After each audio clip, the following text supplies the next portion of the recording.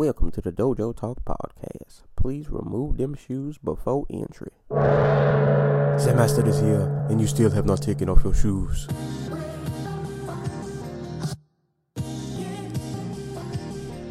Yeah.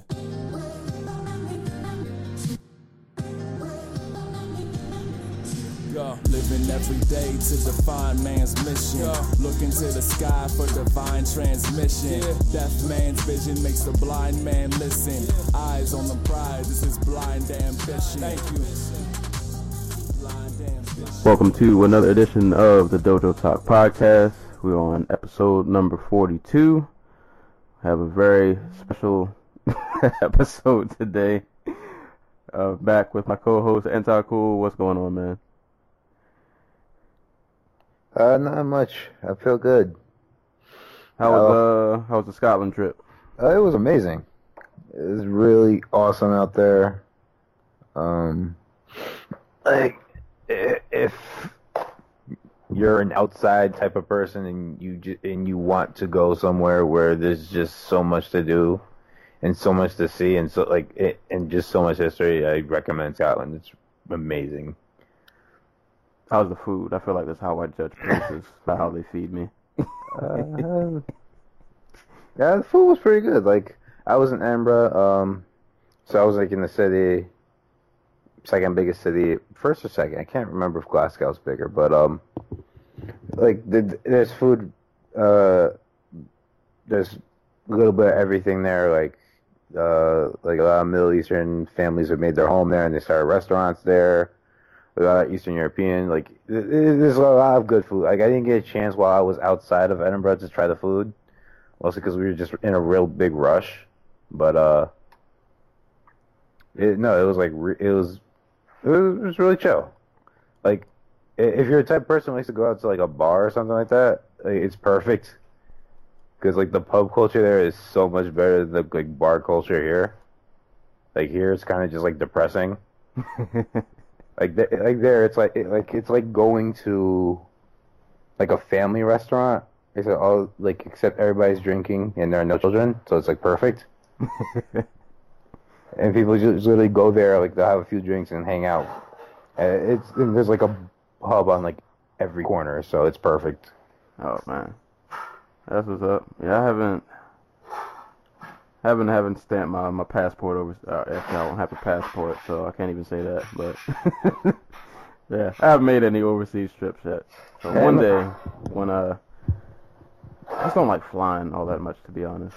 I hate it's not even the act of flying. It's just the process of going to an airport and being in line and. No, yeah, that was that was a headache last night. I was trying to get back here to see the fight. And to eat, because the food on the plane was just not enough. But, and no fancy airplane peanuts?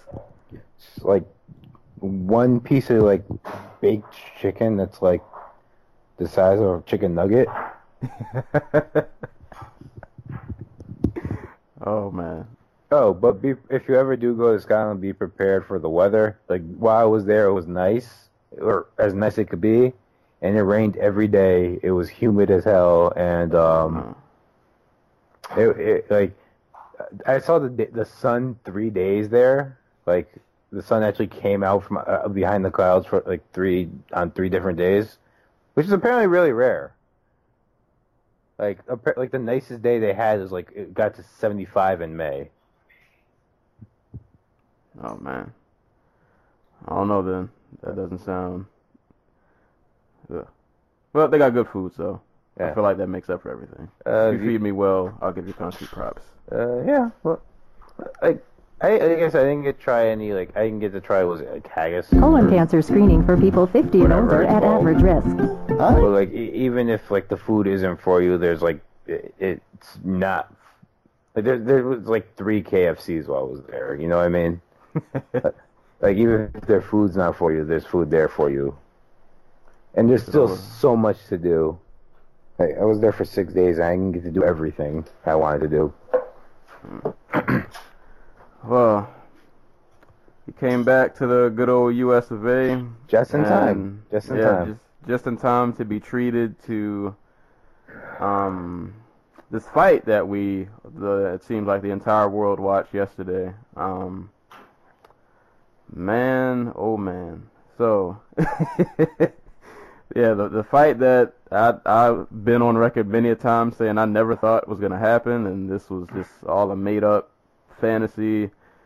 It went down last night. Like this was an actual event, and it was so weird. Just from the moment they did the walk in, like I just felt this eeriness in the air. Like I just wasn't sure what I was about to watch or what I was getting into. Like, just seeing them in the ring together was so bizarre. Right. It's like, you remember those, like, old cartoons, like, when they used to have, like, crossovers? Yeah. And they had, like, completely contrasting art styles, so it was just like, what the hell am I watching? It's like that. Yeah, this was interesting. I don't even. I'm trying to figure out like where to even start. With dissecting this fight. Let's start with the actual fight. Like what happened in the ring. We'll move to Morrow sucking McGregor off on commentary. And then we can go to like fan reaction. All right. And then we can go with what happens next. All right, actual fight. So I watched this fight twice. Of course, last night, and then I rewatched it this morning, muted. So initial like reactions watching the fight. The first couple rounds actually went somewhat like how I expected. I did expect Conor to start off like halfway decent and probably be aggressive, try to set the tone, which he did the first couple of rounds. His whole stance thing, I'm glad he did that. I feel like it wasn't as extreme as it is in MMA, but he still, he had that kind of sort of sideways stance, hands kind of low. It just looked really awkward, but I liked it because it was awkward, just because I wanted to see shenanigans. So I don't know, I found that entertaining, but it was weird that even though I think I gave him the first 3 rounds just based off the fact that Floyd hardly threw anything, he was kind of waiting. Like I feel like he was just kind of feeling him out just to kind of see what Conor had in his arsenal. Just he was just there, just kind of analyzing. And Conor did a few things I thought that were good. I can't remember what round it was where he landed a pretty nice like counter uppercut. That was good. He had a few times where he would switch stances. He was just being really weird out there, which I guess, honestly, against Mayweather, there's not much else you can do. You're not going to purely just outbox him. So you got to you got to do what you can to get any kind of advantage. So I thought he did a decent job of just kind of being a bit unconventional. But it was weird to watch how I feel like his power didn't really translate over. Like, the uppercut he landed seemed pretty flush, and Floyd just kind of ate it like it was nothing. I don't think there was ever really a point in this fight where Floyd really got rocked. But Conor, even though he was landing a few good shots, there were these little, I don't know, it was like it looked like a sparring session, like a slightly more aggressive sparring session, but not like an actual fight. And that was like the first 3 rounds, and then I feel like around like 4 and 5, Floyd started to pick up a bit more, but the fight was just still bizarre to watch because Conor kept the hammer fist, just like, and I knew what was gonna happen. I mean, and I'm. As much as I thought he should have gotten so many points deducted because he did it so many times, just so many times. I get it. He's been an MMA fighter for, God knows however long, so it's probably just like instinct. You probably can't even help it. But the hammer fist kept coming, and every time they would clinch, you could see him like, there were times where he would go for underhooks or where he would clinch and then he would like try to move position to the back, like he was about to go for a takedown. I swear at one point in, I don't know if it was around like 7 or 8, he went for a double leg. I swear he went. Oh for my a God, I double remember. leg. Yeah. It was a 9th round. It was like right before Floyd. It was like right at the beginning of when Floyd was just unleashing on him. Yeah. Right before you, like, it was really clear that he wasn't going to get back in the fight. But so I guess I'll say this in all seriousness for Conor, and then I'll end his part. I'll get to Floyd. Conor, for what it's worth, your first, professional boxing fight, you fight arguably the greatest boxer ever. Probably, well, I didn't say probably, the greatest, at least, defensive boxer ever. And you go in, whether or not your performance was that great, that's up in the air. I didn't think he did all that well, but considering the circumstances, you went 10 rounds with the best boxer on the planet. You had a few good moments. Looked a bit awkward. He didn't really land much of anything of substance. But, I mean, I have to give props for that. I think that's to speak to something. Like, you went in and fought 10 rounds against the best boxer ever. So I think that deserves some props. So I definitely can't take that away from him. And as I said, I think in the prediction podcast we did, like, I didn't think he was going to get knocked out. I thought he was going to last all 12. He almost got there. He got to the 10th round. But, I mean, he stuck it out, man. Like, he fought until he just had nothing left in the tank, and then Floyd just put it on him. And so to get to Floyd, it was interesting to see Floyd walk forward the entire fight. Well, not the entire fight. Like, I feel like the first 3 fights, he kind of just was doing his whole defensive thing. And then, like, rounds 4, pretty much through the rest of the fight, I've never seen Floyd just kind of... He plowed forward, and I noticed this more the second time I watched the fight. He plowed forward with almost like a disrespect for Conor's power. Like, he wasn't worried about anything that Conor was throwing at him. Like, he knew what he was doing. Like, he knew he had this fight in the bag. Let Conor, work the first 3 rounds, get him a little tired, and then he just starts plodding forward. And I don't think, at least as of late, probably not the best Floyd performance either, but he just kind of did what he needed to do to get the win. Like, he just snatched the fight away from round 4 on. He just plodded forward. That straight right, which he always seems to be on money, that landed a few good times. He started to get the head work movement, his whole matrix thing. And, yeah, it was like I said, even Floyd, I mean, he cracked him a few times, but not anything like too crazy. It just looked like a really hard sparring session, in which Floyd was pretty much in complete control from round 4, pretty much on to the rest of the fight. And one last thing I'll mention, because Conor, you can tell that he doesn't have, like, great footwork for boxing. And there was one point in, I think it was like round 8, where they were both circling, I think, to the left. And then out of nowhere, Conor did like this jump step, and he tried to cut to the opposite side, and Floyd just tagged him.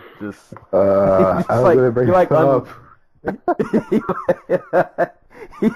I thought that was hilarious, but I mean, I don't know, man. Like, this, for all the hype this fight had, I still don't know if I even enjoyed this or not. Like, it was an entertaining fight, but I don't even know if it was in a good or a bad way. I felt like I just watched a hard sparring session where both guys had pretty good effort. And I mean, Floyd did get the KO at the end, and he definitely did unleash in those last couple rounds, because after round like 7, I feel like Conor was kind of just fighting on fumes. Like, there was nothing left in the tank.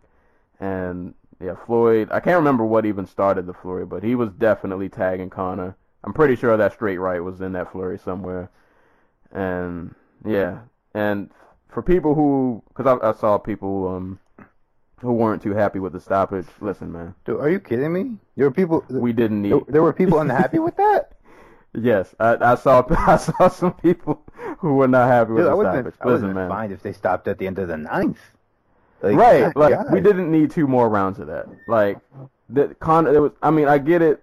He wanted to go out on a shield. I applaud. I'm pretty sure any fighter, you would rather, you want to be put down. You don't want the ref just jumping in. But dude, there was nothing left. There was nothing left in that fight. Like it just seemed like Conor once Floyd got his offense going, Conor just didn't. There weren't enough tools in the toolbox. He didn't have any answers for anything. Floyd just kind of did what he wanted. And like I said, I noticed that more the second time I watched it, because the first time I was just befuddled and confused about what I was watching, and then the second time it was just like you could tell that from round 4 on, Floyd was just in complete control. Like he just walked him down, no respect for his power, no respect for his game plan. He did what Floyd does, just in a more offensive manner, I think, than we've seen as of late. So I thought that was interesting. But yeah, this fight was just interesting.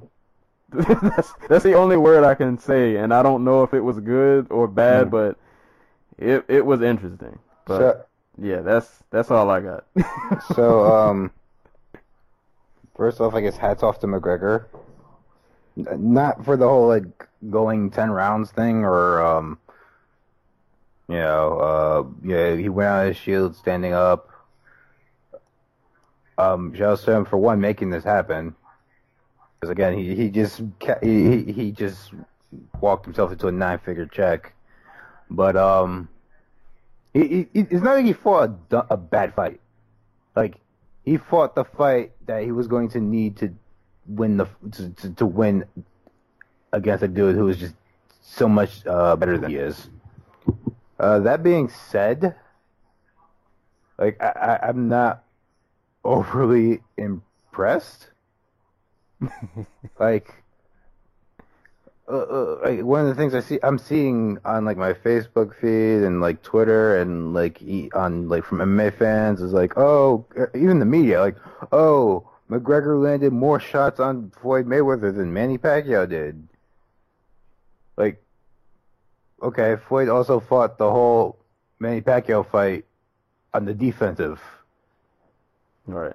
This was quite literally, Floyd Mayweather marching down McGregor in straight lines. He wasn't cutting off the ring. He was barely moving his head at certain points in the fight. He was literally just walking McGregor down and just putting his feet in position to just land shots on him. And he looked like the puncher. Am I crazy? He looked like the stronger puncher of the two.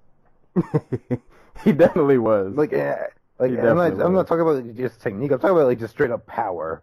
He looked like a bigger puncher than McGregor did. Yeah, because McGregor's punches, which I mentioned earlier, was just weird to watch. He never really, even the shots that he landed flush, Floyd never looked bothered at all. I feel like his head barely moved. Floyd is the greatest defensive boxer ever, probably, but he still also has probably a granite freaking chin, because he's been in there with some hitters, and he's still coming on top. So all right. So MMA fighters, take note. If you're fighting McGregor, rule number 1: keep your feet under you. Because that's basically how Floyd just took all the shots he took from McGregor. At no point was Floyd out of position, or was his face over his in front of his front foot. That's how Eddie Alvarez and Jose Aldo got knocked out. They were reaching on punches, head all up on in front of their front foot, their weight all on their front foot.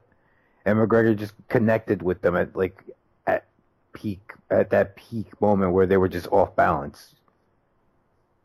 So and I think that reflects itself a lot in the Diaz fight, where McGregor was literally tossing himself at Diaz, so that his power would connect and it would just knock him off balance.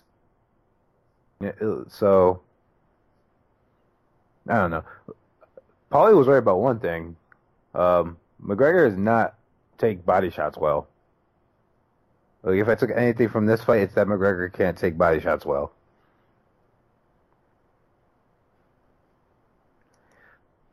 Like, for what it's worth, I enjoyed the fight. It was the exact type of carnival stunt that I miss from Pride. Like the thing that's frustrating about this fight is literally everything else that wasn't going to happen in the ring. Like Floyd and McGregor just like going to the bottom of the absolute barrel in like a blatant attempt to just like sell the fight.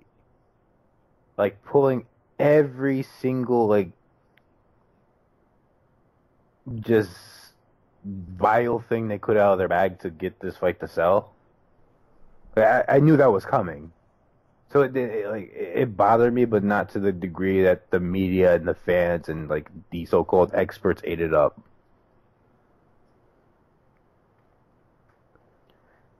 There was something else I want to talk about that happened in the fight. The referee pushing Mayweather in the back after that. Shout outs to Robert Byrd. Oh, they had a lot of little mini dirty moments. Yeah. On the subject of McGregor landing so much, it was straight up just because Floyd didn't respect him. Right. When you walk forward like that, you're just going to get hit more often than if you fight in the typical Mayweather fashion where you see everything coming at you. This isn't Mayweather versus Pacquiao where he's up in the corner rolling and sidestepping. This is him literally walking in front of McGregor and setting his feet and throwing power shots. Something we don't see from him. His last knockout is technically Victor Ortiz, but I don't really count that. Yeah, because Ortiz had his hands down. But that was just a bizarre freak moment in the fight, you know? So his real last knockout was 10 years ago. I think, 10 years ago against Ricky Hatton. So think about that for a second. And yeah, he spent 2 of those retired, so let's just say 8 years. He went 8 years without a knockout. And Ricky Hatton was at what weight? Was that welterweight? It was a super welterweight. No. It was at welterweight, so 147. So I don't get. So that's part of the reason why I don't get this. He went 10 rounds with the greatest boxer of all time. He went 10 rounds with a 40-year-old who hasn't fought in 2 years, who still is one of the best boxers out there. But I'd take Terrence Crawford and Errol Spence to beat him, especially the version that fought against McGregor. Man, yeah, this. And I'm trying not to sound overly negative here, because there are boxing fans out there just tearing McGregor a new one, he didn't really do anything. This proves MMA striking is bullshit. Whatever. Yeah, that whole I'm not gonna get even. Yeah, I'm not gonna just. Yeah, I'm staying away from that talk. But that whole let's not pit these sports again. It's baseball and basketball, man. It's not the same. Yeah, it's like LeBron James deciding tomorrow that because he was a good high school player in football that he was going to go try out to be a wide receiver for I don't know, it was a team with a bad quarterback. Jacksonville. Exactly. It's then saying that's going to get them to a championship. No, it's not. All right. You might get a player or two here or there, but yeah, not getting ring. Yeah, and I would challenge anybody, because like I said, I've been doing this lately. Telling you, watch this fight and cut the volume off. Just watch it muted. No crowd reaction. No anything. Fucking Mauro Ranallo. I only saw parts of the fight from Mauro Ranallo and the team because I fell asleep because I was just on an 8-hour flight from Edinburgh. So I didn't catch the full width of his just blatant. I want to say challenger bias, I guess. But come on, man. He was overselling everything McGregor did. And then I had to catch up on it, I had to watch the Sky Sports version of it. that was like somebody uploaded the Sky Sports version on YouTube, and it was Carl Froch and Dan Hardy. Oh man, what was Dan Hardy saying? Dan Hardy had like his analyst hat on. Like I will hand it to him. Like I don't think he was you could kind of tell he was not so much rooting for McGregor, but like trying to find things McGregor was doing well. But he was pretty straightforward about the fact that Mayweather was winning the fight. By the way, I scored the fight. I saw people saying oh my God, McGregor won 4 or 5 rounds. Like no, I had him like 2, maybe 3. Yeah, I gave him 3. And the third was probably debatable, but yeah, I gave him the first 3, and after that he lost every round after that. No, like there were people legit saying he won like 5 rounds. Like that he was ahead on the scorecards when he got knocked out. Like, come on. No. And to those people, that's why I say rewatch this fight and cut the volume off and just watch. You will see. My favorite part of the Sky podcast was it was Carl Froch saying, "I'm so disappointed. I thought he'd have more."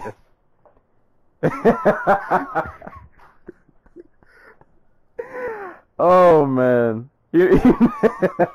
Carl Froch. And I know I said I was gonna Twitter headhunt, but like I was so confused after this fight that I just had to leave it alone. Like I had to really let this sit and just marinate. You know why this is going to work, or like people are going to look fondly on this fight? One, because McGregor went on his feet. Like you said, there are even people who believe like he should have been given the benefit of the doubt. It should have been allowed to keep going. And they're going to use like. 2, because he won a round or 2. Like in people's minds, he won like more than 2 rounds, but like he won a round or 2 against the greatest boxer of like the last 30 years. And 3, this is the most entertaining Floyd fight since like the Cotto fight or the first Maidana fight or something like that. Like it's not even the most entertaining; it's the only entertaining one. Like, in most people's eyes, since the first Maidana one. And the Maidana one was mostly entertaining because, like, there were people who saw the fight for Maidana, even though I didn't, but...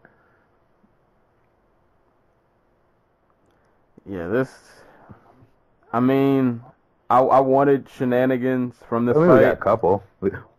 And, yeah, I definitely got some. Those hammer fists, McGregor trying to do the hands behind the back thing and then like getting instantly like tapped in the stomach. Right.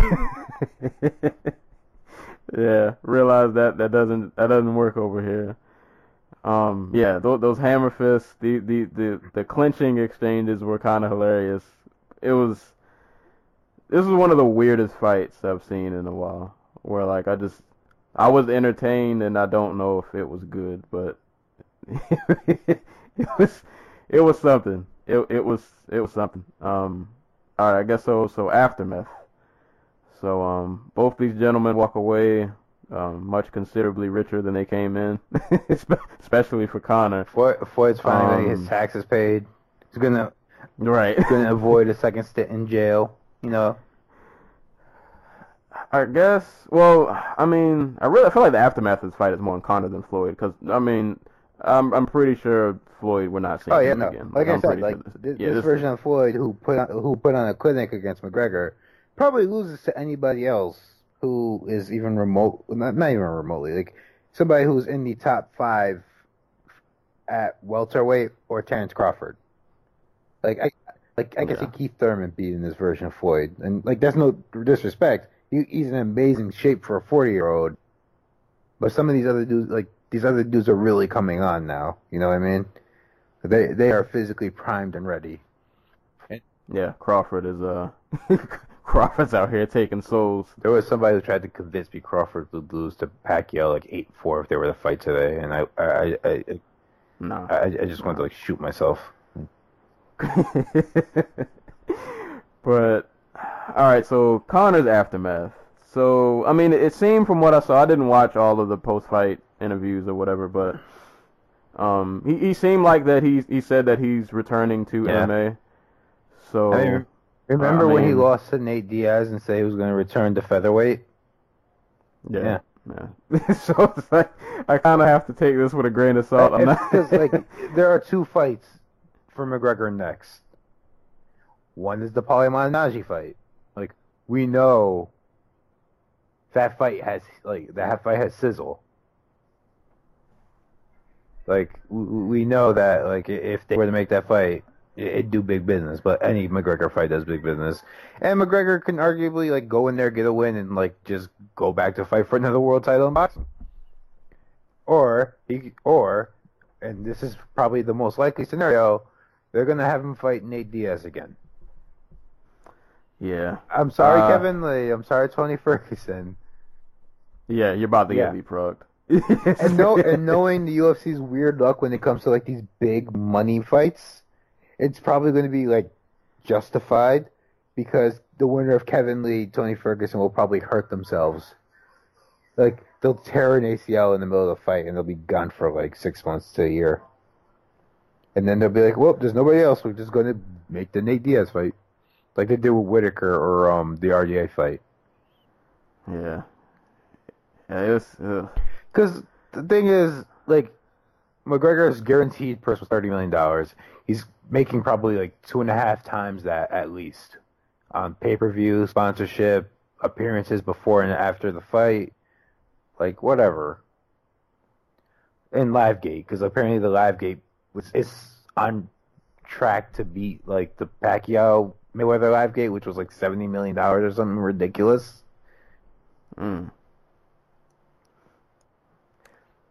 Yeah, I figured it was gonna break some kind of record. I knew the hype was just too real. Like so. Point being, McGregor's gonna have $100 million or something or other to like work with, and right. If the UFC was like, he knows he has leverage. Like, no matter how we feel about this fight, anybody who wins this fight, like on the fence of McGregor or like his fans, are going to walk away from it and be like, you know what, this dude took rounds from the greatest boxer of all time, having never had a professional fight before. Not realizing that it was mostly, in part, because Floyd is just kind of fucking around. Like, and, he's going to, like, his next fight will be big in MMA. Like, he's not going to lose any fans over this. If anything, he's gained a bunch. I don't think he's lost any. But I'm wondering, though, like, if I'm Diaz and I watch this fight, I almost feel like I'm salivating a little bit. But Nate Diaz could completely beat Conor McGregor. Like, I know their last fight, like, I had it pretty definitively 3-2 McGregor. There is no reason Nate, after seeing the way McGregor took body shots and like, just, you know, like, there's no reason Nate can't beat McGregor again, basically. Yeah, he definitely. Ew. So I'm trying to. I'm just saying, I'm not against it because I'd love to see Nate with the UFC lightweight title. I wouldn't be bad at a Nate Diaz Tony Ferguson title fight if that like, were to happen. If that's the end game here, I'm down with it. But I feel bad for everybody in the interim. In a perfect world, which this won't happen, in a perfect world, Conor would come back to MMA, and I would want to see him fight Tony Ferguson, assuming Tony Ferguson beats Kevin Lee, which I'm gonna say he will, but crazier things have happened. I don't know though, because I feel like when's the Ferguson? October. Okay, so that's what 2 months away from that. If Kevin Lee wins that fight, they're gonna make Conor versus Lee. I guarantee you. I think they'll skip Nate for that. Only because I feel like if you do Conor Lee, they're gonna look at that as he's probably gonna run through Kevin. I imagine there's gonna be at least a couple scuffles and like thrown in there for pressers. Right, and that's a very promo friendly fight because for people who don't, if you don't know Kevin Lee, he's a very brash, very, very braggadocious, not afraid of the spotlight at all. So you could definitely promo that fight to death, and get some nice world star footage before the actual fight happens. But yeah, so I would hope he fights Ferguson, assuming Ferguson wins. But yeah, I'm kind of with you. After seeing this, I'm pretty sure Dana had to rush to Nate's phone. Like, now's the time to end the trilogy. I'm pretty sure that's coming. Because, like, they need, like, to justify paying Conor more, they're going to have to give him the biggest fight possible. And the biggest fight possible is the Nate Diaz fight or the GSP fight. GSP's busy at the moment. So But here's the thing. You know the craziest part of this, though? Imagine GSP goes out there and beats Bisping, and Whitaker still isn't ready for, mid-2018. You know who's getting the fight. Oh, yeah. He's coming up. McGregor fighting for the middleweight title at 172 pounds. I'll give McGregor this, man. And I think we mentioned this in the last podcast. As much as, I'm not a big fan of the antics and all the talking and blah, blah, blah, so on and so forth, this man has put himself in a position where, no matter what route he goes after this, he wins. If he retires and decides, you know what, I'm just done with fighting, you left with the biggest purse that you're ever going to get. If you fight Diaz, you get to come back to a trilogy that a lot of people have been waiting to see, and you're probably going to get a good payday. If you end up fighting Kevin Lee, you're probably going to win. You're probably going to get a nice highlight reel on your on your record. He can't lose at this point. I mean, he can literally lose, but he can't lose. Every decision is a good one, almost. And I don't know. That comes from him planting these seeds that we talked about. He's planted so many seeds everywhere that he can just go in so many different directions, and they're just paydays everywhere he looks. Dude, I talked about the GS, they do. He comes back, he beats Diaz. We're just going to assume he beats Diaz. Or matter of fact, we don't even have to, because he comes back, he loses.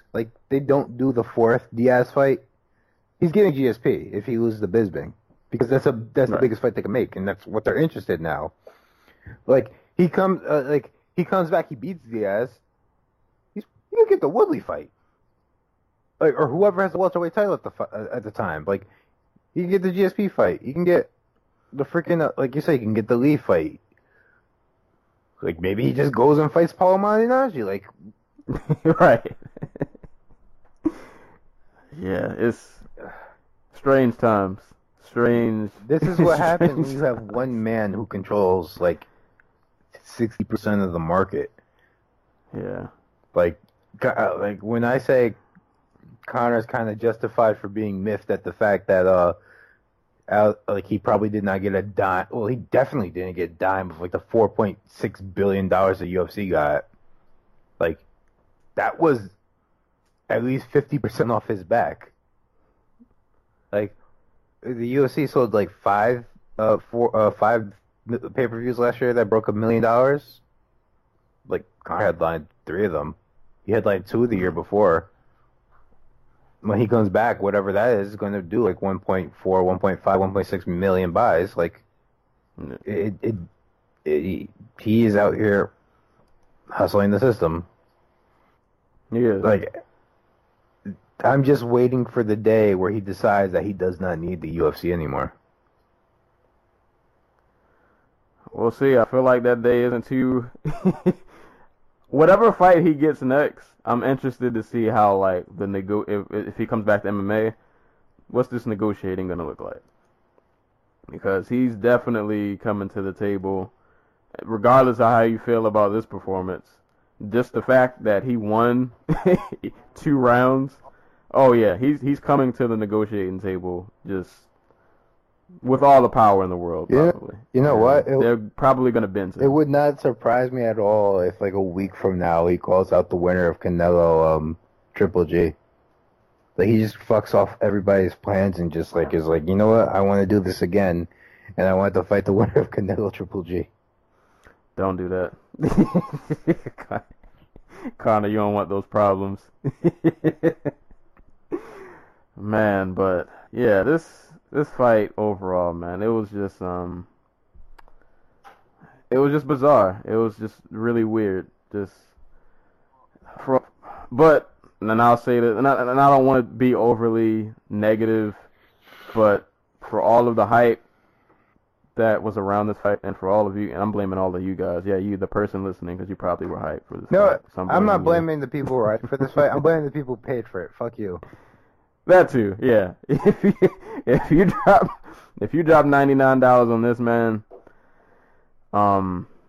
woof, yeah, I don't know what to tell you. You should probably try to phone in for that refund because Just give me the money. right or that. Let's really quick. Let's talk UFC TV and Showtime pay-per-view like pay-per-view online. Apparently they were having troubles. Yeah, they had to delay the main event. Yeah, I can't remember what it was. I want to say it was like a lot of people didn't get service until like the Davis fight, like the end of the Davis fight, and I'm assuming some people didn't get it after that. So there were people who tried to buy both and ended up paying like $200, and it still didn't work. Boy, whoever works customer service, y'all are not gonna have a good day. Dick Vitale was on Twitter lambasting his cable provider because. Oh yes, I did see that. So there's that. Oh man, really quick, not to get too real, but 95% of the people who bet on this fight bet on McGregor, but the money was a lot more closer in terms of like how much was actually bet. So like a Joe Schmo in Idaho who's going to Vegas to go see the fight or just be there fight week, and it's like his big money trip. Spent probably bet like $100 on McGregor. Well, every like not every millionaire obviously, but like a whole bunch of like rich people just spent like 300,000 just to get like 10,000-20,000 back on Floyd. So fools you are. just a reminder that gambling always favors the rich. Oh boy! I posed this question on Tumblr, and I want to ask you: how much more exploitative can like this get? I don't know. I was just about to say we just not how much more exploitative. How much more transparent can this type of exploitation be? Thing is, I want to say it can't get worse, but maybe this will hold the record for like the biggest heist ever pulled for a while, and then somehow maybe 10 years, 20 years down the line, there'll be another one of these, and maybe it'll be the opposite. Maybe somebody from boxing will try to come over to MMA, and it'll be a disaster. Hey. High-level boxers coming over to fight high-level MMA fighters. Okay, James Toney lost, but Ray Mercer was a top 10 heavyweight. Oh, man. Shout outs to Mercer. Yeah, for those who don't know, Ray Mercer, literally, hold on, I want to be 100% sure I got this right because it's too funny not to get correct. All right. Tim Sylvia. Wait, crap.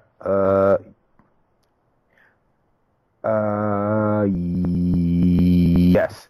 Okay. Tim Sylvia was 1 year removed from losing to Fedor Emelianenko, a fight where apparently there were a lot of people who thought he was going to lose.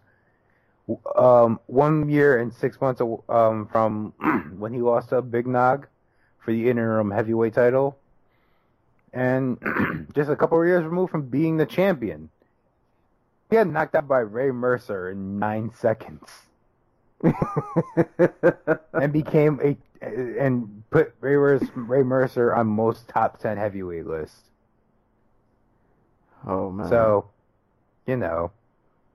that's a thing.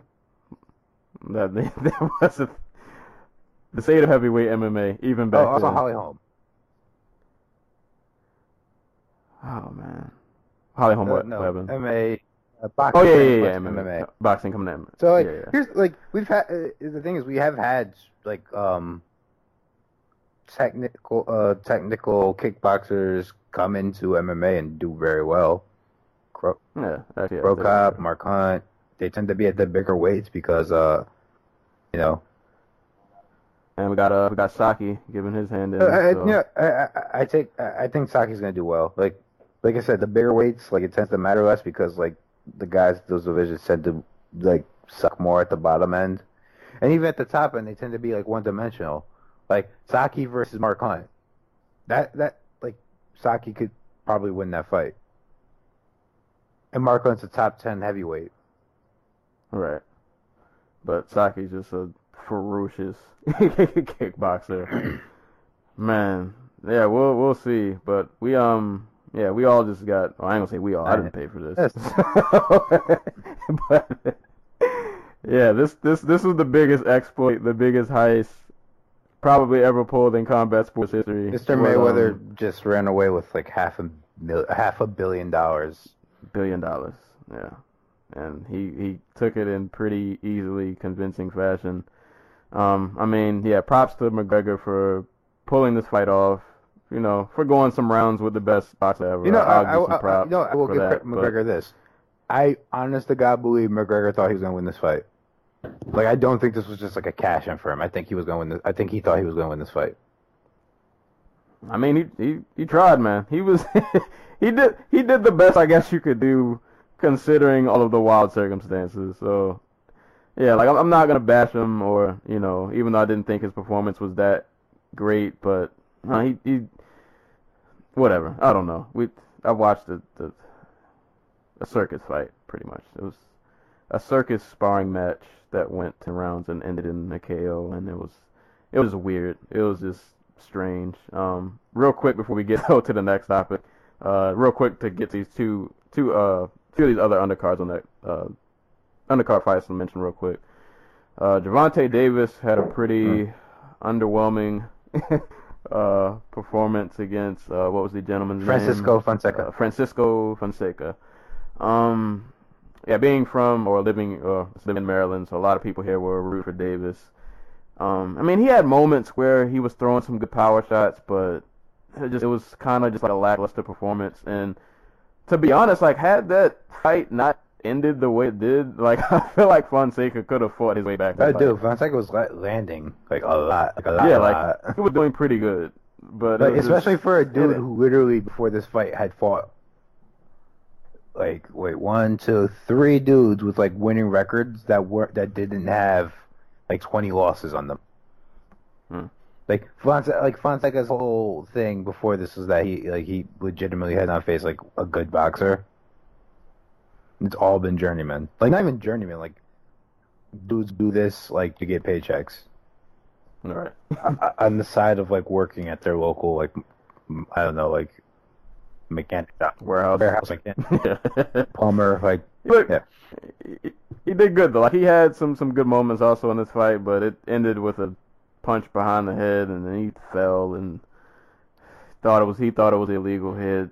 I don't know. That fight kind of sucked the air just out of the card. It wasn't even a bad fight. It was just like an underwhelming performance from Davis that just like did it. Like, and to top it all, he missed weight, so he's no longer the IBF super featherweight champ. Yeah, so it was just it was really underwhelming. But shout outs to the biggest bright spot to me on this card. Is it Badu? Is that how you say his name? Badu Jack and Nathan Cleverly. Badu Jack boxed the life out of this man. Like, Cleverly's not an elite fighter, but like, he is a very competent light heavyweight, and Badu Jack jumping up from 168 beat the shit out of him. Like, oh my god. Yeah, it was bad. Like, at first I was like half watching the fight, and then like the times I would look up and actually catch rounds, just Jack was just unleashing on this man. And, like, there were just points where Cleverly just seemed like he was just covering up and he just didn't know what to do. Like, there was no, like, he just didn't have an answer for anything. And Jack was just unleashing fury on this man, and it was beautiful to watch though. It was beautiful to watch, but not for Cleverly. He's his best, baby, and now he's a light heavyweight champion. Hey, man. And he's going to fight Adonis Stevenson, so they have a fight for Adonis Stevenson that actually gets people excited. But for those who didn't know, Jack actually has a fight of the year contender from earlier this year. He fought in January and fought James DeGale, a fight in New York that I got to go see live at the Barclays, and it was amazing. It was a tremendous fight. I thought Jack did enough to pull it out, but it went to a draw. So, like, he's gotten so good in the last 2 years. It's ridiculous. Yeah, props to him. And then he showed out on this card, of all cards, where I'm pretty And sure. I was so angry because there was literally like 2,000 people in the freaking arena. Yeah. Like- I was gonna say that before we get off this fight, because people were mentioning that on Twitter. Like, you paid thousands of dollars to see this fight, and you're not gonna watch like the preliminaries. You're just Like, that's why I'm like, I was so pissed at the USC 215 card, like the audience, who didn't even bother to show up until the freaking, like, there were still empty seats for the Wonder Boy Woodley fight on that card. Like, yeah. y'all That's, drive the price up so fucking high. Like, so people like us can't go. And then y'all don't even bother to show up until like the last 2 fights on the card. Like, fuck y'all. right. Yeah. Get your Yeah. money's worth. And if you missed that fight, like, you missed probably the best performance on the Yeah. card. Like, but yeah, shout out Oh. to him. And I guess real quick, the other. One more preliminary fight on here, or at least that aired. Andrew Tabiti beat Steve Cunningham to become the supreme American cruiserweight. For those who don't know, Steve Cunningham is kind of like, I want to say Cunningham's like a joke, but like he's one of those dudes who's just really tough and like really competent, but he has like no flash or sizzle. But he managed to knock down Tyson Fury. You know what I mean? like he's good, but like his style is so bland and awkward and like off-putting that like people don't really give him credit for being good. I have the play-by-play up. In the 10th round, the first sentence starts off, "Thankfully, the final round is upon us.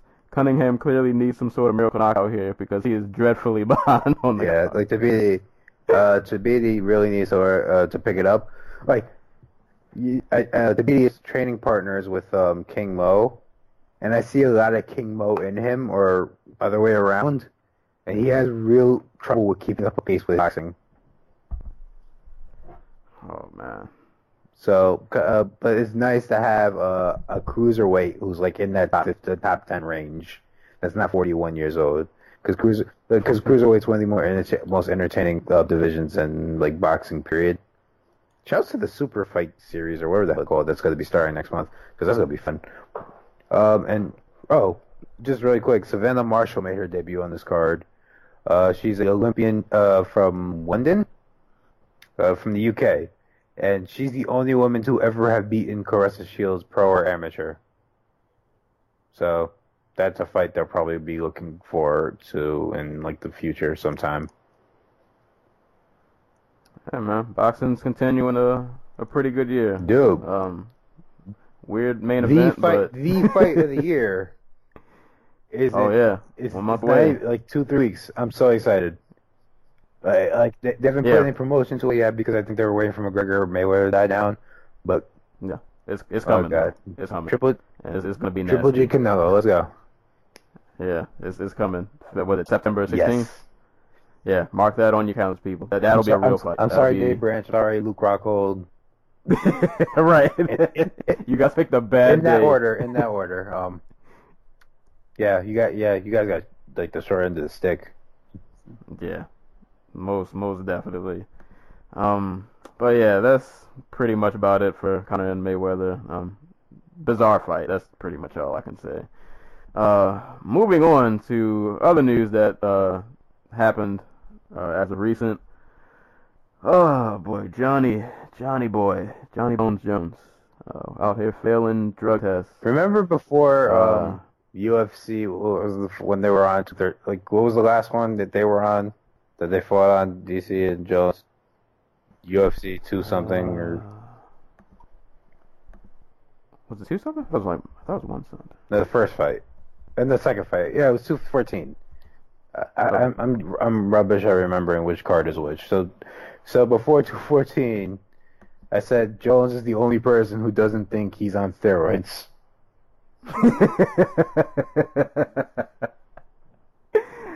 Apparently you were right.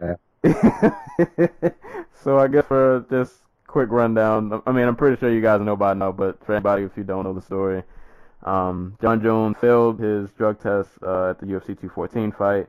The bizarre thing about this was that the sample that was tainted, I guess, for lack of a better term, was collected on July 28th, which was the day before the fight. So that was the sample that he got tested negative, and it was for a steroid. It wasn't a diuretic or the penis pill, whatever people use as excuses nowadays. But yeah, he tested positive for a steroid, and as of now, his belt, at least as of this article that I'm reading, it hasn't been stripped yet. But if he fails, I guess, the B sample test or whatever, pending investigation, if he fails that test, the fight will be overturned to a no contest. I'm not sure if that means he'll be stripped, it'll be given back to Cormier, or if it'll just be vacant. But this is just another long string of events in which the only person to beat John Jones is John Jones. So and I'm just saying, Matt Hamill by DQ. John Jones. Only John Jones can beat John Jones. Like, isn't that what his dad said? Yep. Yeah. So And it's true. it's worth noting that the substance he failed for, Serenable, or however you pronounce it, is the same substance that his fellow manager, Malky Kawa's fighter, Frank Mir, failed for. Yeah. Right. So there is. I don't know if like Jones has some type of supplement deal with like Dukawa. I want to say like this happens a lot with Kawa's dudes where like they get like these deals from like supplement companies, and like it turns out the fucking like the thing is full of like roids. Like so there is the possibility that Jones literally did not. Well, not even then. Like this is the second time he'll be using the tainted supplement like defense. Like go get your shit tested. Like I understand if you are like if this is like being a UFC fighter is like your side job. You're like Adam Milson. You have like a 12-hour shift down pipe in like the outskirts of Pittsburgh, and you don't have time to get your shit sent to the UFC testing center. But like you're John Jones. You ain't doing shit else except partying and like. I like partying and like fucking strippers. Like, go get your shit tested though. And this is the second time, so like I don't have a lot of sympathy for him. Yeah, like I wanted to defend him so bad, but God, he makes it hard. Like he at could this legitimately point, be gone for 4 years because he's an idiot. Yeah. And it's just John Jones is the biggest what if in MMA, and he's already the best fighter the sport's ever seen. Like, right. That's how much of a fuck up he is. Like the 30 for 30 is coming, man. Yeah. Like the ESPN 30 for 30, and I look forward to. Actually, I can't say I look forward. It's probably gonna be sad to watch, but it'll probably be a great documentary because, like, at this point, like you come back off of your little stint. You have, had you not tested positive, probably like one of the greatest comeback performances ever. You stop, your nemesis in vicious fashion, and like it just looks like you're this unbeatable god almost, and you just throw it all out of the window. And now like I have to look back at your entire career, and like I have to question everything now, and. Oh Lord, he's done, man. I don't want to say it. It hurts to say it, but I think he's done. Like his one saving grace is that if he actually is gone for 4 years, he's only 30. He comes back as a heavyweight. He's still a baby, Right. But like at that point, like I don't want to say is the UFC still doing business with him because. Like if he comes, I think the suspension is going to be 2 to 4 years, if they don't reduce it for whatever reason. Like there's always the possibility he gets like an exemption or like something like that, like something crazy like that. I don't think he's going to get it. Yeah, I don't know. I do not know. Yeah, and Phil, the person who gets lost in this. Who probably got the worst end of the stick is Cormier. Like, God damn it. Because, God bless this guy's heart. He only, you can not like him for whatever reasons. Whatever I dumb don't know. reason. I get it.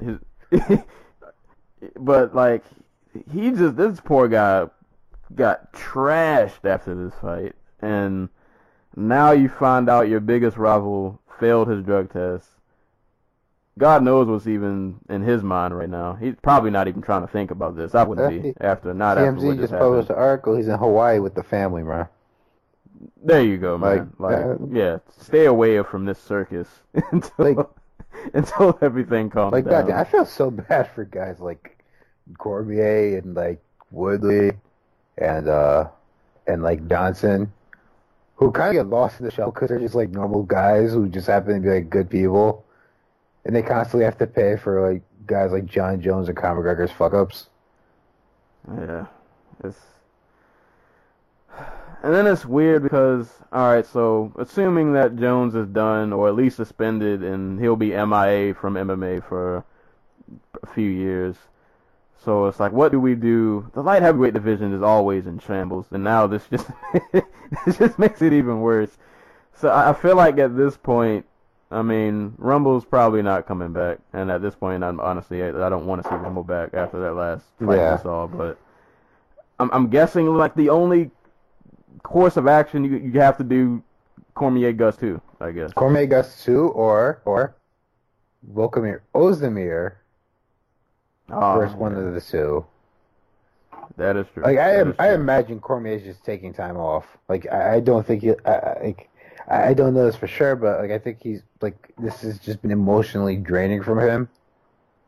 Yeah, he's probably gonna be away for a while. But at the same time, like I said that at the first one, and then like he was gone for all of 5 months. Then they gave him a title shot. You know. I wouldn't be mad at, if Cormier wants to take some extra time off, do Gus and Vulcan, and let's just see what happens. Like, when DC goes back, I want to see my heavyweight, because I like, if he really wants to wash the taste of this John Jones mess out his mouth, he's going to have to go win the heavyweight title. Like do the thing that John Jones could not do, and I would not make him a big underdog against Stipe. Like he has a good shot of winning that fight. Yeah, he gives a lot of that heavyweight, I think, some problems. The only thing really giving him pause, I guess, is Cain Velasquez. But the thing is, Cain's injured so much. I feel like you don't even need. He's not injured at this point. Like Cain's just. Like he's being held together by like strings and like staples. Right. Yeah, just go up there and then maybe because we didn't get to see Cormier and Alistair and Strikeforce. That never happened. So I don't know. Maybe we get that at heavyweight. That can finally happen. He still, if he chooses to, he can go to heavyweight and still have some pretty good years ahead of him if he decides to go up. But I'm not mad at him either way. If he stay at 205, I would definitely be interested in seeing a Gus rematch because the first fight. Well, even then, like really great. He beats Gus. Like the only fight left from is Vulcan. Yeah, and then then you can go up to heavyweight. So yeah, I feel like at this point it's like you can come back to 205 for maybe one or two big fights, go up to heavyweight, or just go up to heavyweight and just be done with it. Or you could conceivably retire. I would hope to see him back, though. I would hope to see him back. I feel like at this point, he's been dragged through the mud so much that like I want to see him end his career on a good note, or at least a fair note. Not surrounded by just shenanigans and. It sucks because like we talked about this before, like. DC is the consummate runner-up. He's not the benchmark. He's the defining like moment in other great champions' careers. He is the runner-up to Cael Sanderson, for example. Cael Sanderson, greatest collegiate wrestler to ever step foot on a mat. The only other dude who comes close is like Kyle Dake. like he loses at the Olympics to arguably one of the greatest wrestlers of all time. I can't remember his name. Was it Gatsilov? Like a guy who is like a 5-time world champion or something like that. Like, I don't know. Like in this, and for this to be what most people remember him for, because is the image of John Jones kicking him and then having him pinned against the fence as he's dropping elbows on him will not be burned away because Jones tested positive. Yeah. I think that'll be more of a slight on Jones than it will be like a point in Cormier's favor. It just sucks. It does. Oh, yeah, I hope to see him at heavyweight. I think if he goes to heavyweight, he can. The thing is, I feel like in a way, this fight will always hang over him in some kind of way. I think mentally it will, but like in terms of just like public perception, like if he was to go to heavyweight and win the title, because the way things are looking right now, that's the one thing Jones will never do. That's the one thing everybody's wanted him to do, but he will never do now, probably. You know what I'm saying? Or even if he does, like Cormier will beat him to that mountain much faster. Like he'll get to the top of the hill way faster. And yeah, like I mean, in the past I've taken shots at Daniel. Not anything serious. Just because like with him, I don't like him when he does trash talking. I don't think it's his strong suit. There are certain DC trash talk that's bad. Mostly when it's talking about like how he's going to make John Jones like a good person by beating him. Like that garbage is like no. But the DC that was going into the first John Jones fight, that dude was spitting some heat. like no, like straight up heat. Like I'm trying to find this really quick because I don't think DC gets enough credit for like his because he did an interview on like UFC. I want to say it was like UFC Tonight or UFC. Yeah, like I gotta find it.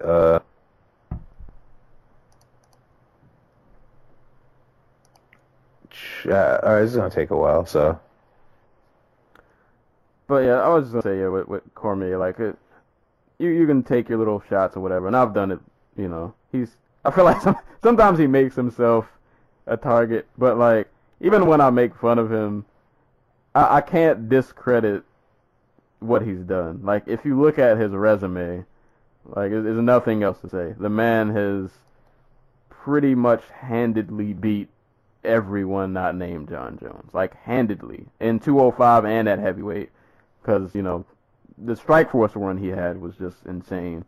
When you come in as an alternate and then you toss Josh Barnett on his head, dude, he like that, and he knocked out Antonio Bigfoot Silva after Silva depants arguably the greatest heavyweight of all time. Right. So, and this was Roy's Bigfoot. This was Bigfoot. TRT Bigfoot. Yeah, this TRT Bigfoot. Yeah.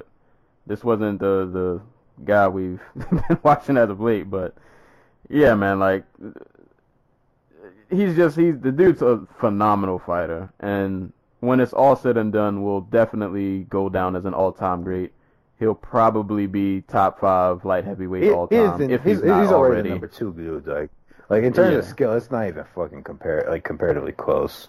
Like it's Jones, it's DC, and it's everybody else. Yeah, like this dude's been nothing short of amazing. Just tossing people on their heads, beating the crap out of everybody. The only person he's lost to is an unseemingly stoppable Superman who's apparently on roids. So, yeah, I don't know, man. It's disappointing. It's not surprising, but it's just like, why are you doing this to me, John? I didn't need this in my life, but I guess it is. It is what it is. It's MMA. No more heroes, bro. Right. Superman isn't real anymore. It's just, oh man. You know what I just remembered? That just made me feel ultra sad. Remember UFC 200? Oh yeah, when he was supposed to fight John Jones, and then they released the UFC embedded like vlog number 5, and it shows like Dana telling Daniel that he wasn't going to be able to fight John Jones because he tested positive, and like Cormier just like he just breaks down because he just wants it so much. Like he's like in tears, like asking Dana if he can sign a waiver or something to fight. Right. Yeah, it's like I really do want to see a 30. Not say it. Not just a 30-30 on Jones. Like this whole rivalry, like all together, needs to be documented. Like it's so bizarre. This is like the quintessential MMA rivalry. It has everything that like everything MMA is like encapsulated in it, like a douchebag, like just a normal dude who just happens to be like a really good wrestler, and a dad. Like DC's defining character is he's a dad. Like he makes dad jokes. He talks like a dad. Like he dresses like a dad. He has drugs. There's a crime where like the dude got off pretty late. It has steroids. It has everything about MMA in it. Right. It's almost a movie. It's oh man, it's so just weird. It's bizarre. It's oh man, what a year. What a year. That's all I can say. This year has been 4 months. Right. We're not even done yet. Like, it's so much more shenanigans that can happen. I guess you want to go in on this Bellator a little bit? A little bit. Bellator 182, right? So, yep. Bellator 182, no title fights, no big carnival fights or anything like that, just some simple, clean action. Former Bellator welterweight champion Andrei Koreshkov headlined against Chidi Njokuani and promptly beat the crap out of Njokuani inside of a round. Was beating him around on the feet, but chose to take him down and beat him up from top control. If I remember correctly, he ended the fight by like just dropping elbows half guard for like a full minute. Yeah, and Chidi just didn't respond. Yeah, and Chidi just could not get up for whatever reason. So like good win for Koreshkov. Chidi Njokuani continues to just blow weight. I can't remember the last time he actually made the 170-pound limit. I didn't know he missed. Oh yeah, weight. This was they changed it to a catch weight at 175. Wow. Okay, yeah, I didn't even notice that. And yeah, it was a big step up for Chidi in competition, and yeah, I don't know if he was ready for that leap. So I guess not really sure what they do with that because you still got Rory McDonald lurking around the corner. So I don't think the Koreshkov Lima trilogy happens yet. Paul Daly, he's out there. But I think I don't. Did they finally make the Daly MVP fight? Because that's what they were talking about, and because Daly like attacked. Well, they didn't attack, but no, they made the Larkin fight. So Daly's fighting Larkin. So I don't know what they do with Koreshkov. We'll see.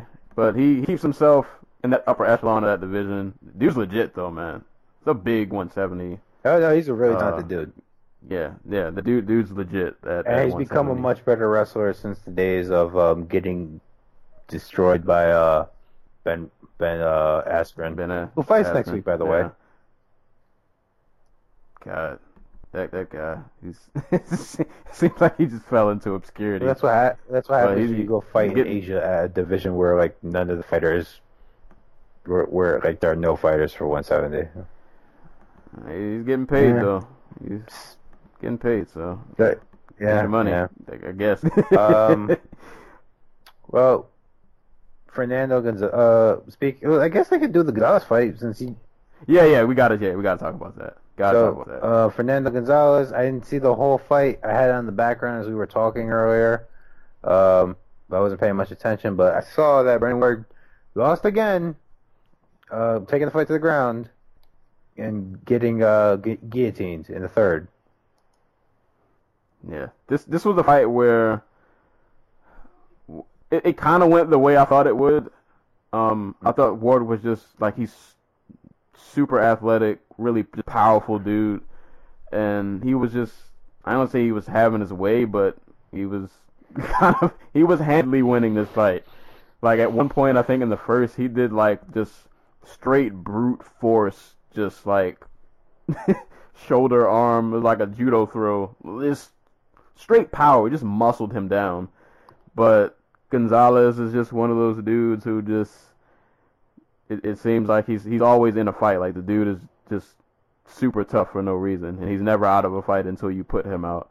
And I think, I can't remember if it was this fight, I think it was, they had mentioned in the commentary that like at one point, I guess in Gonzalez's career, like he had thought of retiring because he was, I guess, under the mindset like, you know, I'm not where I want to be. Like, I'm not on the big stage. I'm not really, you know, I'm not in like title fights or anything. Oh, yeah. And then he comes out, and then this is probably his biggest win. Yeah. And he wins it in comeback Yeah, fashion. so before he got to Bellator, he was actually 20-13. Since joining Bellator, he's like 7-1. So I understand like where this talk about like, oh, I wanted to retire, but now I'm like happy with where I'm at. Yeah. So really props to him. Like this is a dude who he went 3 rounds with Paul Daly in a kickboxing match. Like Gonzalez is just a tough dude. Like he's not technically elite. He's not physically imposing, but he's tough. He knows what he's doing. He knows what he's good at, and he'll eke out wins. And he took this guillotine in like a split second. Like as soon as Ward shot, like he just grabbed his neck. It almost was kind of like the way Pettis caught Melendez, where it's like that quick second when you're not aware of what's going on, and he just snatches your neck and it's over. And yeah, great performance by him. I guess also shout outs to AJ McKee. He beat Blair Tugman. He had a pretty good striking show. He's a really dynamic 145er, and then he called out James Gallagher. So I feel like they might as well make that fight. I mean, those are 2 of their best prospects in that division. They won't. So.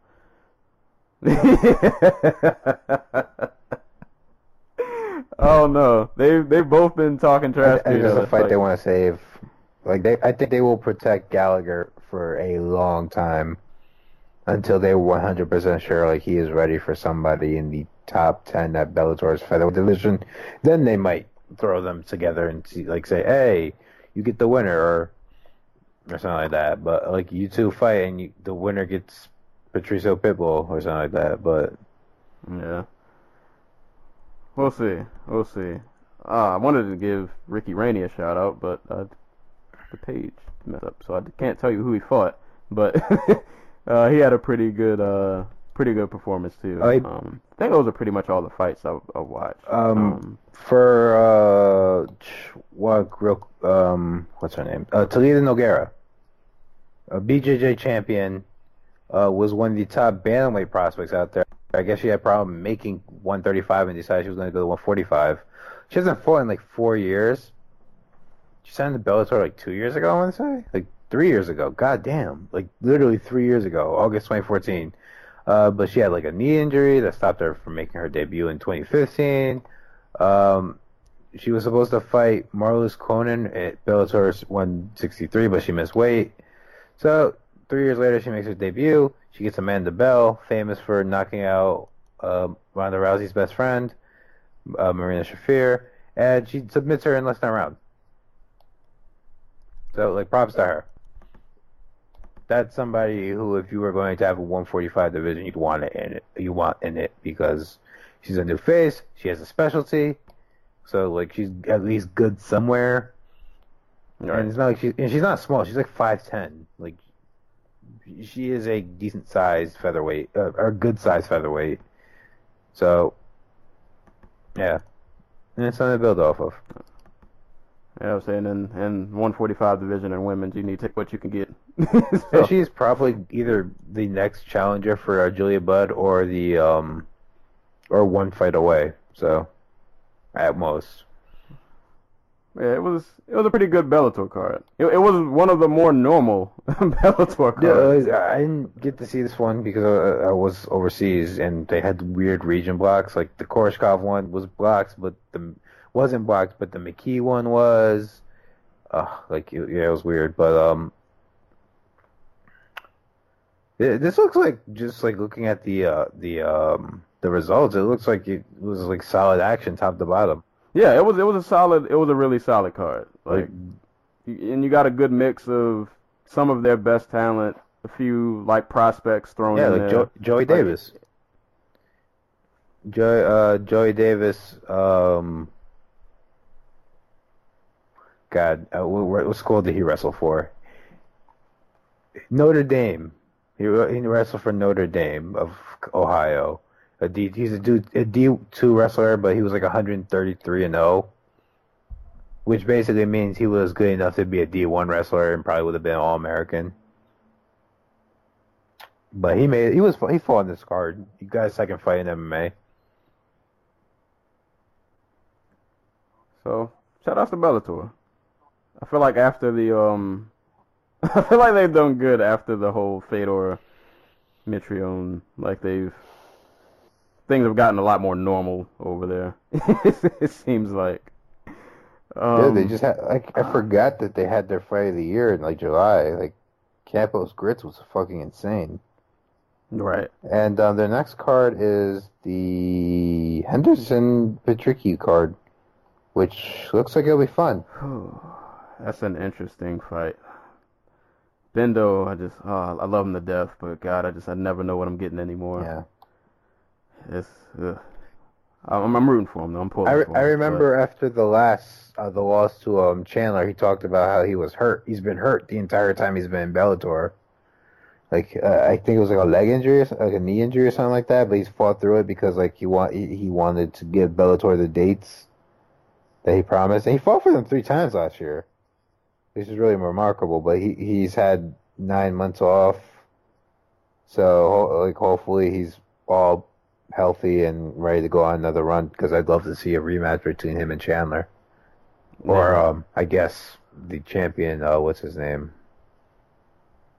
God, what is that? Oh, Primus, yeah. Who's built like Captain America.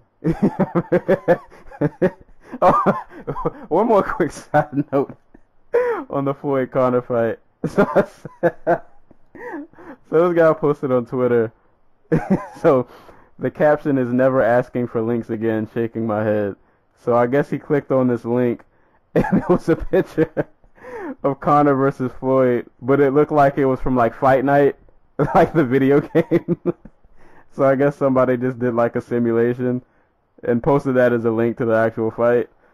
So shout outs to you. That's gotta suck. But to be honest, your stream was probably better than what we saw. Oh man, did you see this video of Teddy Atlas and Stephen A. Smith? No, but oh my god. Oh god, can I send but it? you've already got me angry, so. Oh no, this. Hold on. I don't know what this video is. Are you on Twitter right now? No. Hold up. I'll just pull it up real quick. Where'd you get it? Just look on my page. I reposted it. And it's probably like one of my latest retweets. It is one of the most bizarre. Hold on. I'm gonna play this audio so people can. I don't even know what they're talking about. Like, it looks like a sketch. Oh, wait, I see it. Oh. You got it. just listen to it. It's only like 30 or 40 seconds. It's so... it's so weird. Hold on. I'm gonna, for the people listening, I'm gonna, for the people listening, I'm gonna play this on my phone. Hopefully you guys can hear this. Hold on.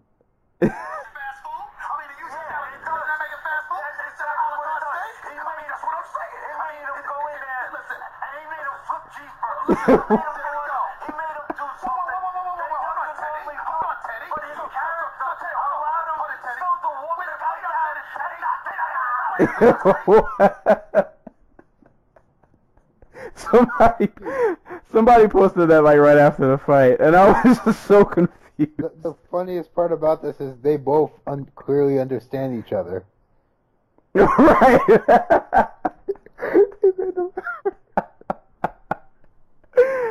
Oh man. If you guys want to see, follow me on Twitter at Serial Sensei. He made them flip hamburgers.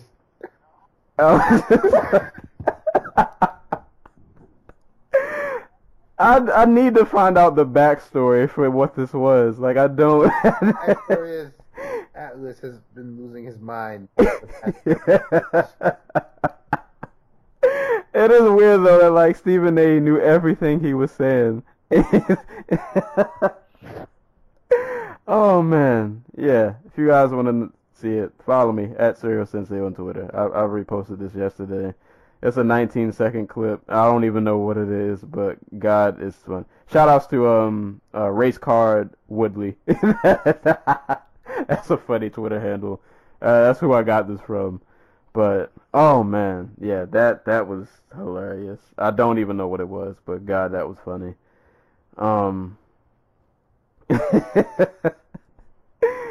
But we're coming up at about close to an hour 30, so I guess we'll do parting shots and shout outs.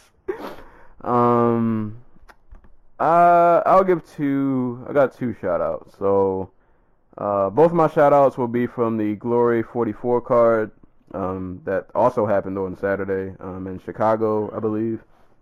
So first shout out will go to Dustin Jacoby, who this dude just came over to Glory. He's been putting in work. And he's not somebody who I thought would come to Glory and just start racking up wins, but he's done really good for himself over there. And he got a KO. He knocked I don't know the gentleman's name, but he knocked this guy down 3 times in a round. I think he ended it with like a knee to the face. So it was only like a 2-3 minute fight. And he got him out there early. So shout outs to Jacoby, and last shout out Myrtle Groenhart and Cedric Doumbé fought for the welterweight title. Groenhart has always been so close to the top of the mountain and just could never quite get over. And yesterday he finally did it. He beat Doumbé by I think it was a split decision. I scored it for Groenhart. I actually thought he won pretty handedly. It was not the prettiest fight, which I think played in Groenhart's favor. He made it a very rough, very rugged fight.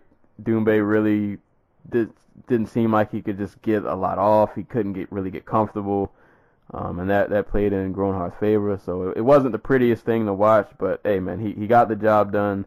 And after what seems like a long time of kind of always getting to the top of the heap but not quite making it over, he's welterweight champ over there. So he's up there with Doumbé. He's up there with Nikki Holskin. So yeah, shout outs to him, man. That's a big win. That's a good win. It's a good look. But yeah, that's all I got for shout outs. Well, I guess all right, shouts out to Team USA over at the United World Wrestling Championships over there in, was it Lute, Paris? They took home 9 medals, tied for Japan with the most, but 3 gold, 3 silver, 3 bronze.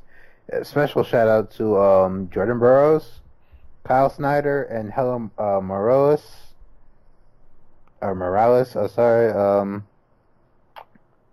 the three to win gold at the championships. All former Olympic champions, all multiple time world champions. Shouts to James Green, who, like Jordan Burroughs, is from Jersey, so you know. Shouts to Team USA. I think the men's team took home the team the first place in the team ranking. The women's team took home third. There was someone else I wanted to shout out really quick.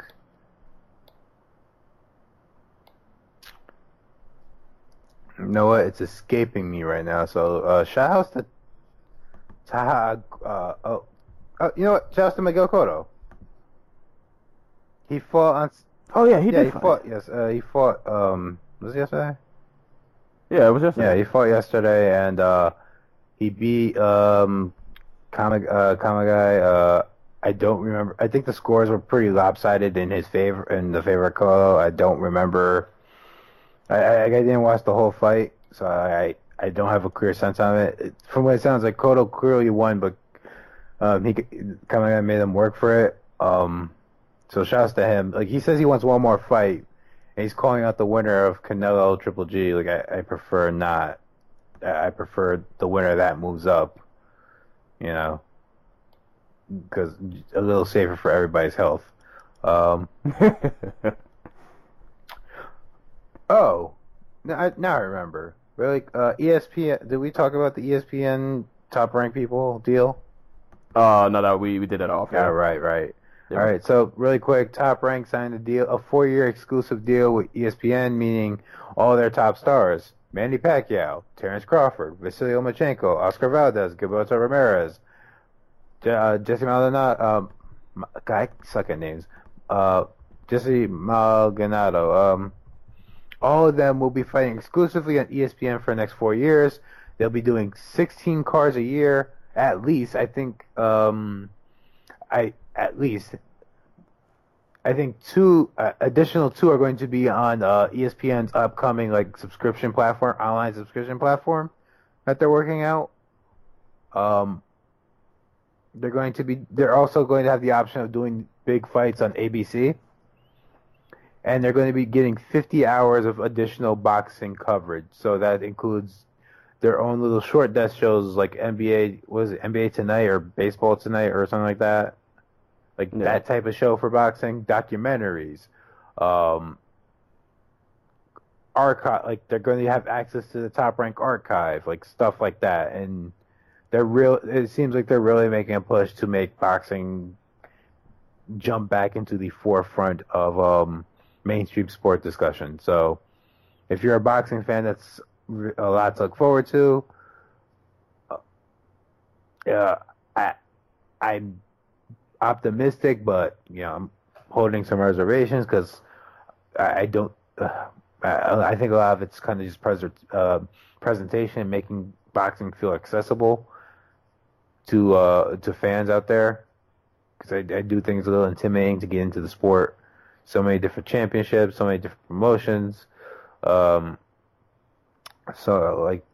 Just the way it's presented, there's a big difference between Max Kellerman in a suit and Joe Rogan in a button-up. Yeah. So they have hurdles, and I wish them the best. Obviously this is perfect for me because I don't have HBO or Showtime. Yeah, this is a good look. So if you're like me and you don't have HBO or Showtime, you're getting most of HBO's most of the title fights HBO would be airing are now going to be airing on ESPN. They literally have 3 fighters left, and all 3 of them fight on pay-per-view now. So, and I can actually quickly, since you mentioned Terrence Crawford, because we didn't get to cover that fight. Shout out to him because that. Right. Yep. So Terrence Crawford became the first unified world champion on the men's side. On the women's side, Cecilia Brækhus is a unified world champion. I think she's the first to ever do it. But on the men's side, Crawford's the first man to do it since Jermaine Taylor. And hopefully his story goes better than Jermaine's does. Yeah. And yeah, if you guys didn't see that performance, that guy, woo. Like Ndongo's a good fighter. He went on the road to win 2 titles in the UK, and he went to Russia to win a world title. Like, that's hard. That's really hard. Like, he's done this out in Namibia. He didn't pick up boxing until he was 17 years old, and even then, I think he did not have a very long time before he started actually fighting.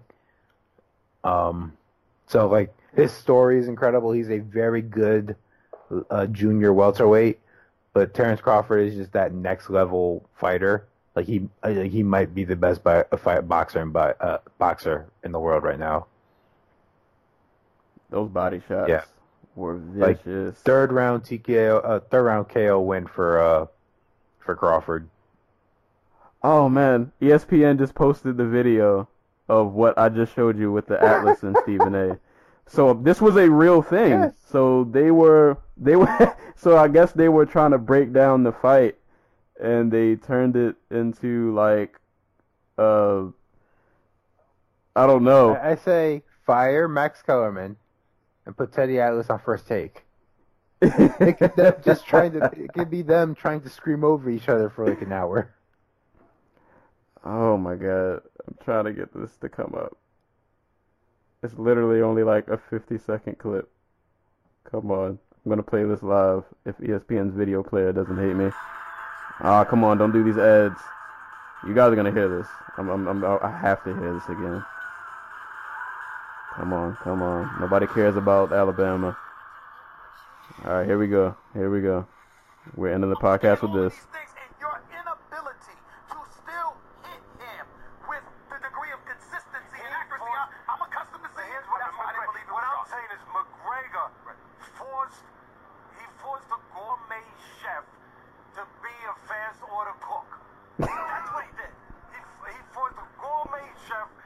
What? Doesn't that make it fast food? I mean, are you saying doesn't that make it fast food? That's what I'm saying. He made him go in there. Listen, and he made him flip Jesus.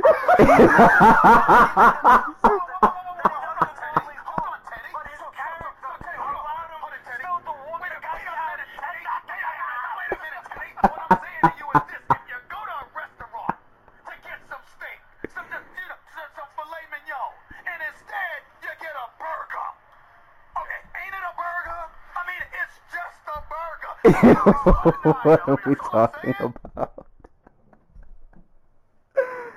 Oh man, so that happened. So, oh boy. I also disagree with Teddy Atlas at the beginning of that clip. Like, kind of didn't make Floyd do anything. Floyd did what Floyd wanted to do. Yeah, Floyd, he wanted the cheeseburger. Exactly. I guess. But, real quick before we get out of here, as always, you can listen to us on SoundCloud, on YouTube, also now on Google Play, iTunes. I'm still waiting for you to respond to me. Please don't ignore my messages. I would appreciate it. But you guys, please like, share, comment, pass along, all of that good stuff. This episode's coming out. I got reviews, hopefully coming out sometime during the middle of this week. So probably gonna talk about the Defenders, this Fashawn EP, and this Marlon Craft album, and then after that, I got a special review planned. I don't know if you guys know what Samurai Shin is, but I had a really brief convo with one of the creators on Twitter. He asked me if I'd be interested in reviewing it, and I had already had the thought in my head. So he's got 2 instrumental EPs and then a manga that goes along with it. So it's kind of like this one big package. It's really cool. So I think that'll be a cool review. I just got to read the mangas and listen to the tapes a bit more. But yeah, good stuff coming. So like, share, comment, interact, do all that good stuff. Combat sports is pretty much back in full swing. We had a little break, and then this weekend happened, and what's the next, real quick, what's like the next UFC card? We got UFC Volkov versus Struve on Saturday, and Invicta 20-something on Thursday. All right. So, yeah, fights are back in full swing. And then pretty soon we'll have Triple G and Canelo within a few weeks. That'll be awesome. Demetrius Johnson, Ray Borg, Amanda Nunes, Valentina Shevchenko 2, Francis Ngannou versus, I don't know, some dude out of the crowd. Because why not? Hey, man. But, yeah, man, so a lot of fights happening. This year isn't even over yet. Probably so much more madness to ensue. And we'll be there to cover it all. Oh, and real quick, man. Shout outs to everybody in Texas. I hope you guys are doing okay after the flood. Hurricane Harvey did look pretty vicious. I think so far I've saw one casualty, but I know they have like something like 200,000 people out without power, something crazy like that. And numbers are expected to go up. So you guys be safe down there, man. Hope that you guys make it through that. And yeah, that's about it. So as always, anytime people are being punched and or kicked in the face, we will be there to talk about it. And hopefully we will catch you guys soon. Peace.